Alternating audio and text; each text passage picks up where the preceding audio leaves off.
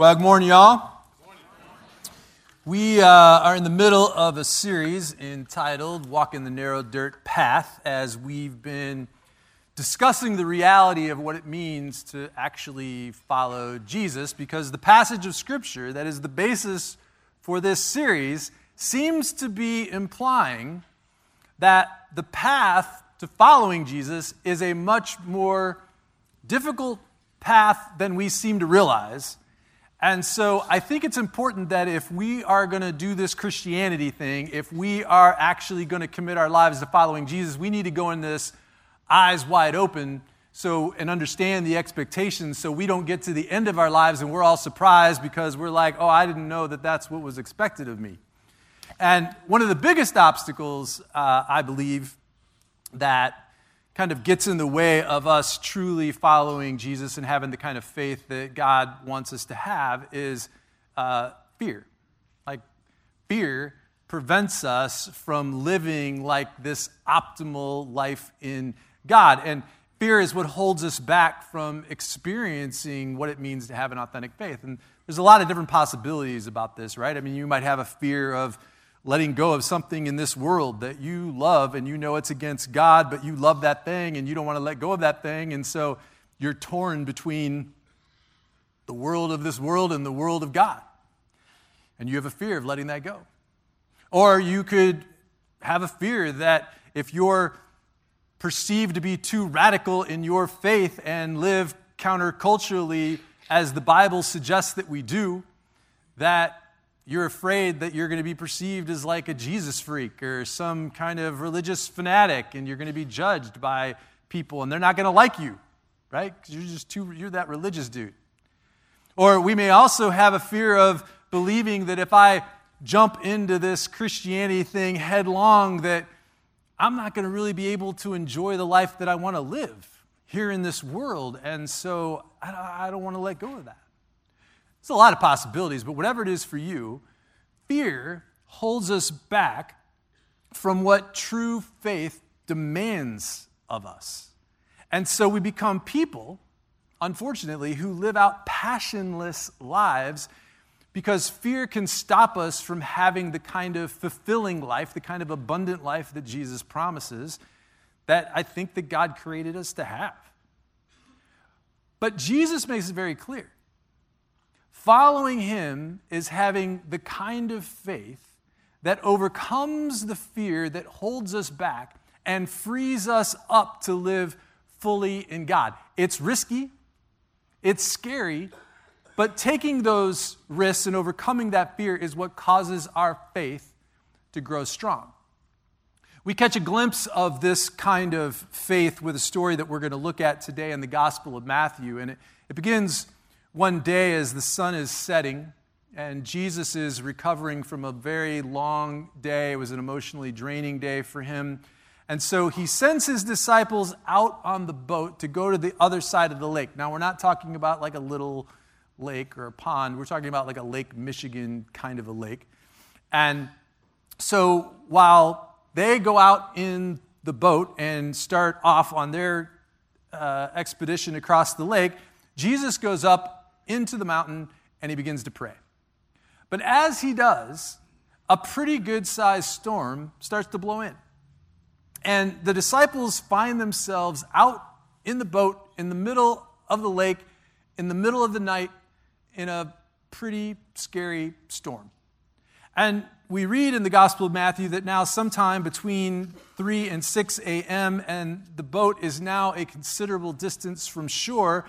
And it appears as though the disciples are now stranded out on the lake and they can't get back because the wind is so strong. And so they're stuck when all of a sudden they see something super strange. And in the Gospel of Matthew chapter 14, verses 25 to 26, it says, shortly before dawn, Jesus went out to them walking on the water. And when the disciples saw him walking on the lake, they were terrified and said, it's a ghost. And they cried out in fear. So they see something they can't even wrap their minds around, right? They see something they can't even believe. In the middle of the storm, there was Jesus walking out to them, walking on the water, like it was a normal thing. And at first they go, it's a ghost. They couldn't, again, imagine that it could have possibly have been Jesus, but then they hear his voice say to them, take courage. It's me. No need to be afraid. So, how do we overcome the fears that stand in the way of us having an authentic faith? Like, really? What is it that will eventually cause us to what we call here at Westridge a Sunday morning faith, where we go to church every Sunday, but that's pretty much the extent of our faith, to a life where we're living out fully every day in Jesus? Or to put it in biblical terms, where we move from a belief to faith. And I want to make that distinction this morning because I think that a whole lot of us have a belief. We believe in the existence of God. In fact, there was a survey done not too long ago, and I think it was something like 95, 98% of Americans believe in the existence of God. But if that's the majority, and if Jesus is saying, as the passage is the basis of this series, says, small is the gate, and narrow the path, and only a few find it, then I think that it can't be about what the majority are believing. It's got to be about the minority, and so I have to believe that belief is not enough. If belief is a head thing, faith is a heart thing. It's what drives the passion and purpose in our lives, which is the situation that Peter finds himself in right now. He's got to move really quick from a belief in Jesus into a faith in Jesus, because Peter comes out and just blurts out, Lord, if it's really you, then tell me to come out to you on the water. And I love this because Jesus calls his bluff. He says, all right, come on then. Get out of the boat and walk on water. So Peter gets out of the boat and he starts actually walking on water. Crazy. So Peter's like having this moment right now, right? I mean, he is like having this heavenly moment. I mean, can you imagine how shocked the other disciples who were also in the boat are when Peter actually gets down out of the boat and thinks he's going to walk on water, but actually he really does. Like, he really is walking on water toward Jesus. It's really unbelievable. Quite frankly, I wouldn't be surprised if Jesus was even a little shocked that Peter's pulling this thing off right now. I mean, come on. For a moment in time, Peter's faith is so strong that it's literally carrying him across the water. Now, you can say a lot of things about Peter, and we do. But you have to admit this. This guy is driven by his faith. Peter followed Jesus with such a passion that he was able to overcome his fears and take risks that he never, ever imagined possible. In the church, a lot of times, we confuse belief as being the same thing as faith. It's like we settle for belief as being just the bar. But it's a whole lot deeper than that and a whole lot different than that. And it seems to me, and if I'm going to oversimplify things, I'm going to say that there's three kinds of faith. I'm going to say the first faith that I would describe as an intellectual faith, and that's what I've been trying to talk about with this belief thing. This is where we believe that there's a God, but we believe that our belief in God is enough. And the reason why we do that is because it's not really in vogue to talk about your belief in God, to talk about your spirituality and your faith. And so while nobody's talking about it, most people believe that other people don't believe it, and so we think we're very unique in the fact that we believe in the existence of God. Like, we think that's a big, bold thing, when the truth is, in the quiet moments of their life, when people admit the truth, 95%, 98%, whatever it is, believe that there's a God. The problem is that Jesus says, look, or actually it was in the book of James, it says, look, even the demons in hell believe in the existence of God, and they fear him. So if that's true, then what's the distinction if you're describing your faith as having a belief in God? What's the difference between your faith and Satan's faith for that matter. What distinguishes that? You may believe that there's a God. You may believe that you need God in your life.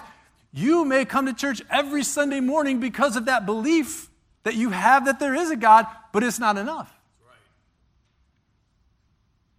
It's one thing for Peter to say, yes, Jesus, I have a faith in you, and continue to white knuckle it on the boat, right? It's a whole nother thing to get on up out of the boat and get out there on the water. That's a whole nother level of faith. And so this intellectual faith is exactly the kind of faith that a lot of us cling to and believe that we're okay with because we agree that factually God exists. But we're not relying on God in any capacity in our lives. There is no life change that has occurred as a result of that. Think about it.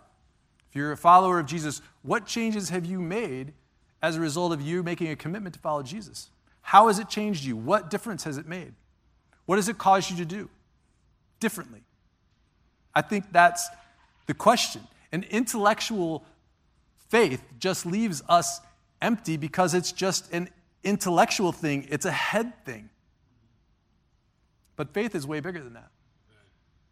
The second kind of faith I would describe is what I would call an on-demand faith. This is the kind of a fire insurance approach to the Christian faith, right? Where we put our faith in Jesus only when we have to. It's a type of faith, but it's more of a faith in a pinch, so to speak. And this is where a lot of us are at.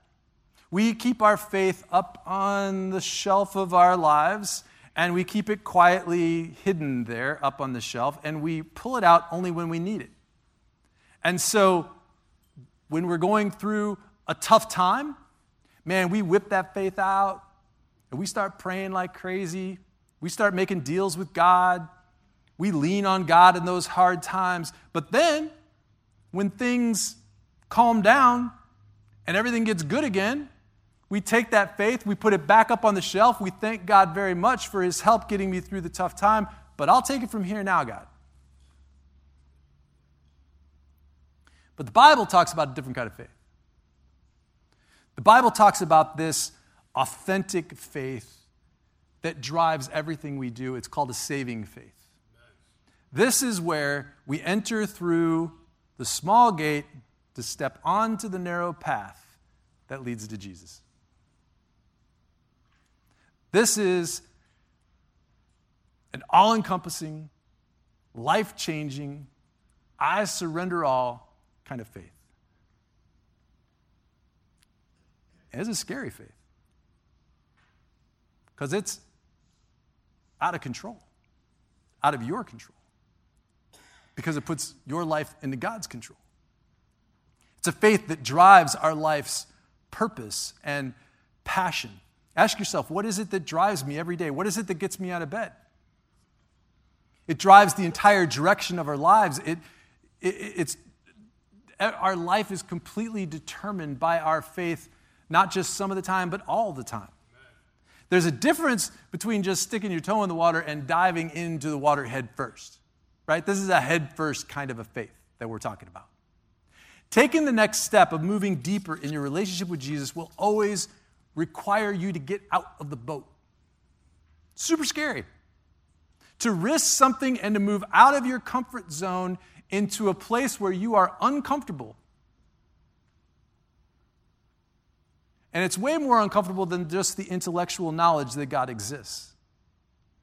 It's causing you to live differently. What is it for you? Like if you could just sit there and think about it for your own life, in your heart, is there something that you know that you can do, that God wants you to do, or to make that change, or to take that step that you know is a risk? But if you take it and you pull that thing off, like it's going to change your life forever because your faith will explode and begin to grow and take your life in a whole nother trajectory. We get the impression that Peter had this kind of saving faith that we've been talking about because logic would tell you that if you're in a boat in the middle of a big storm, you ride it out in the boat. right? It's pretty simple. But what Peter instinctively knew, that it is safer to be with Jesus out in the storm than to be without him in the perceived safety of the boat. However, unfortunately, it doesn't last long. But it says when Peter looked up and he saw the wind, he realized he was walking on the water and he was afraid, and so he began to sink and he cried out, "Lord, save me." Now let's just be honest for a minute. Aren't you just a little glad that he blows it right here? Seriously? Like, can you imagine the pressure that would have on us, like I would have to get out there on the water and prove that I love Jesus and walk on the water in the middle of some storm? I don't have to do that. Can you imagine the disciples sitting there going, "Oh, thank God he fell."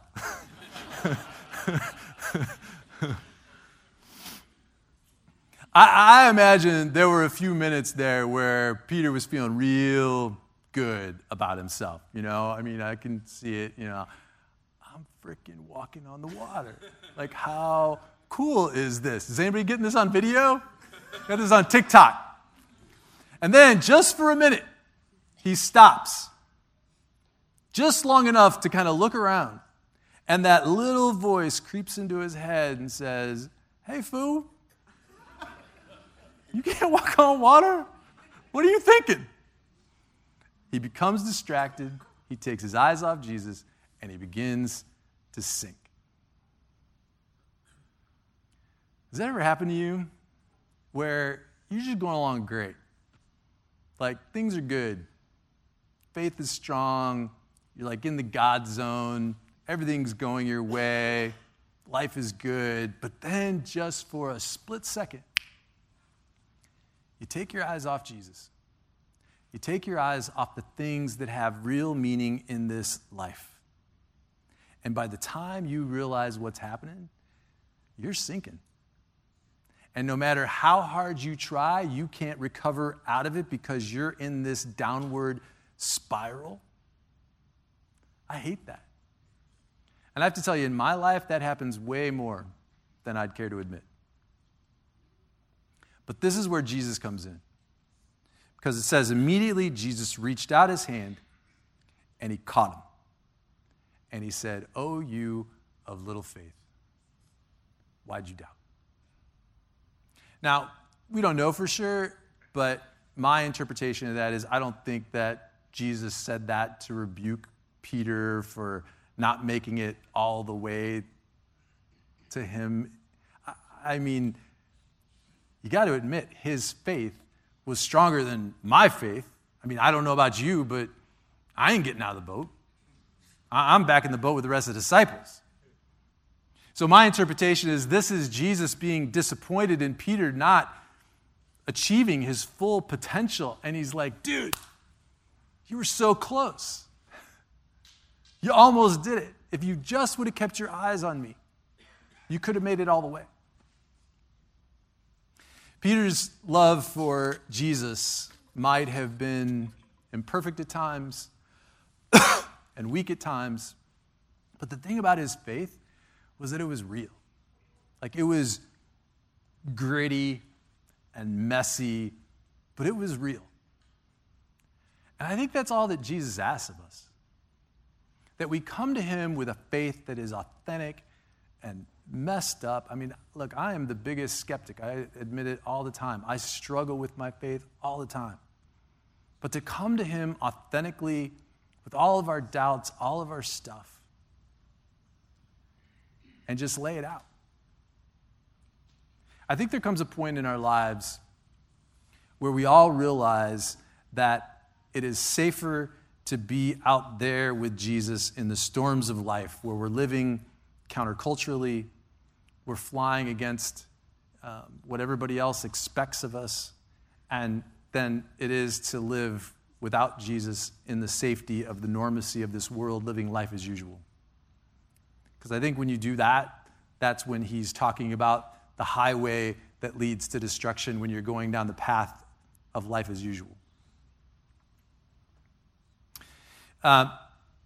Shelby and I are just coming off of what has been an a very emotional week for us because it was just about a year ago this last week when we were moved by the images of what we saw on the news of the Ukrainian refugees that were fleeing their country because of the war and flooding into Poland.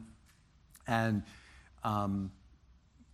we knew we had to do something. We didn't know what to do, but we made a decision to actually fly to Poland and figure it out.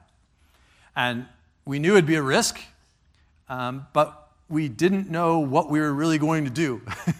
We didn't really know if we'd be able to accomplish anything at all. But the one thing that I know by my history of following Jesus is that if you never put yourself out there and take a risk and walk fully by faith, then you'll never experience what the power of God can really do through you in your life. And so we made the decision to get out of the boat.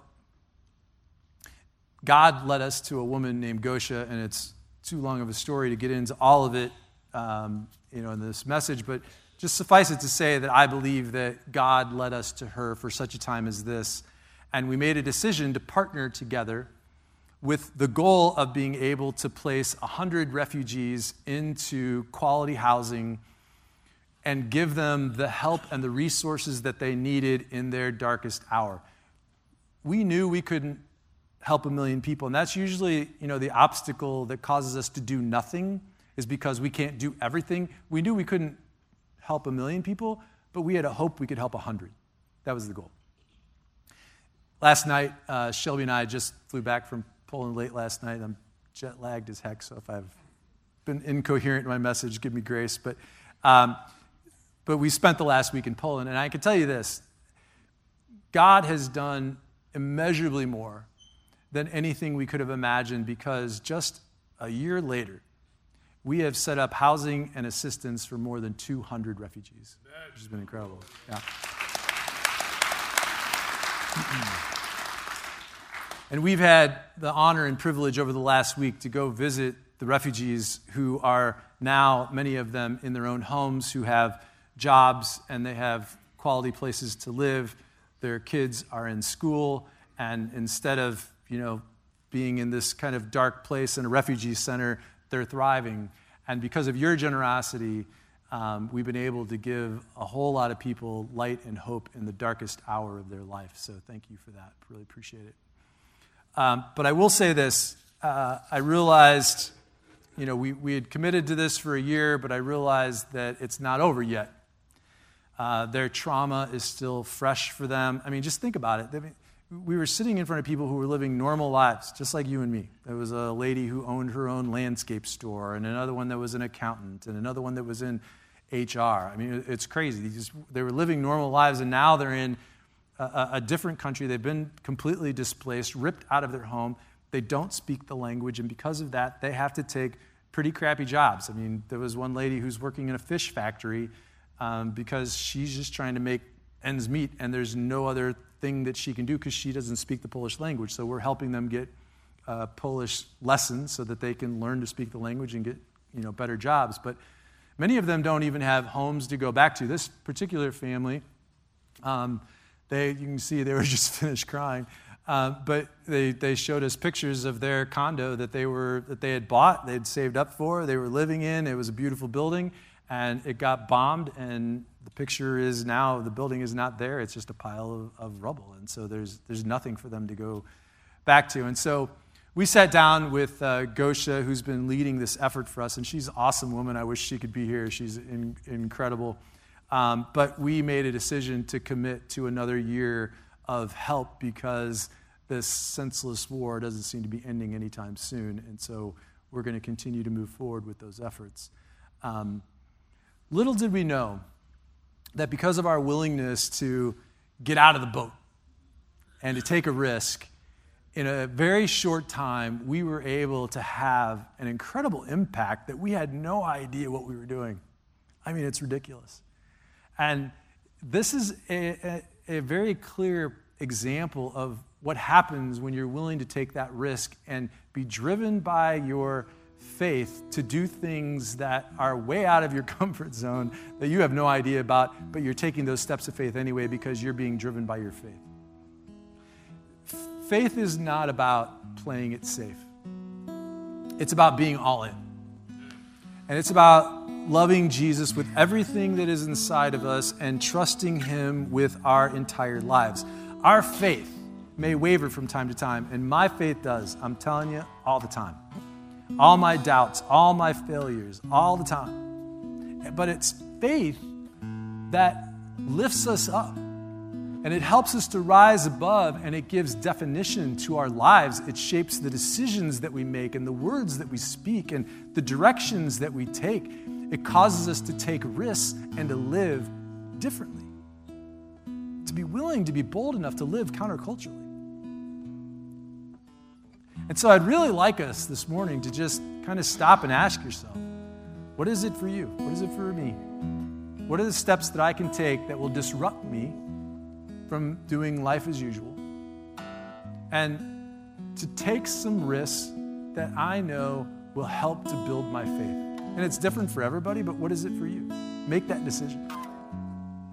Let's get out of the boat and take this faith thing on for real. When we do, I can make you one promise. You won't be perfect at it. Because there will come times when we will fail. Because just for a minute, we will take our eyes off of Jesus. We'll take our eyes off the stuff in this life that have actual meaning. And we will fall. But at least you got out of the boat. And just know that when you fall, and you will fall, all of a sudden, out of nowhere, there's Jesus in the middle of the storm of your life. And he is there to take your hand and say, don't worry, I got you. Great job getting out of the boat.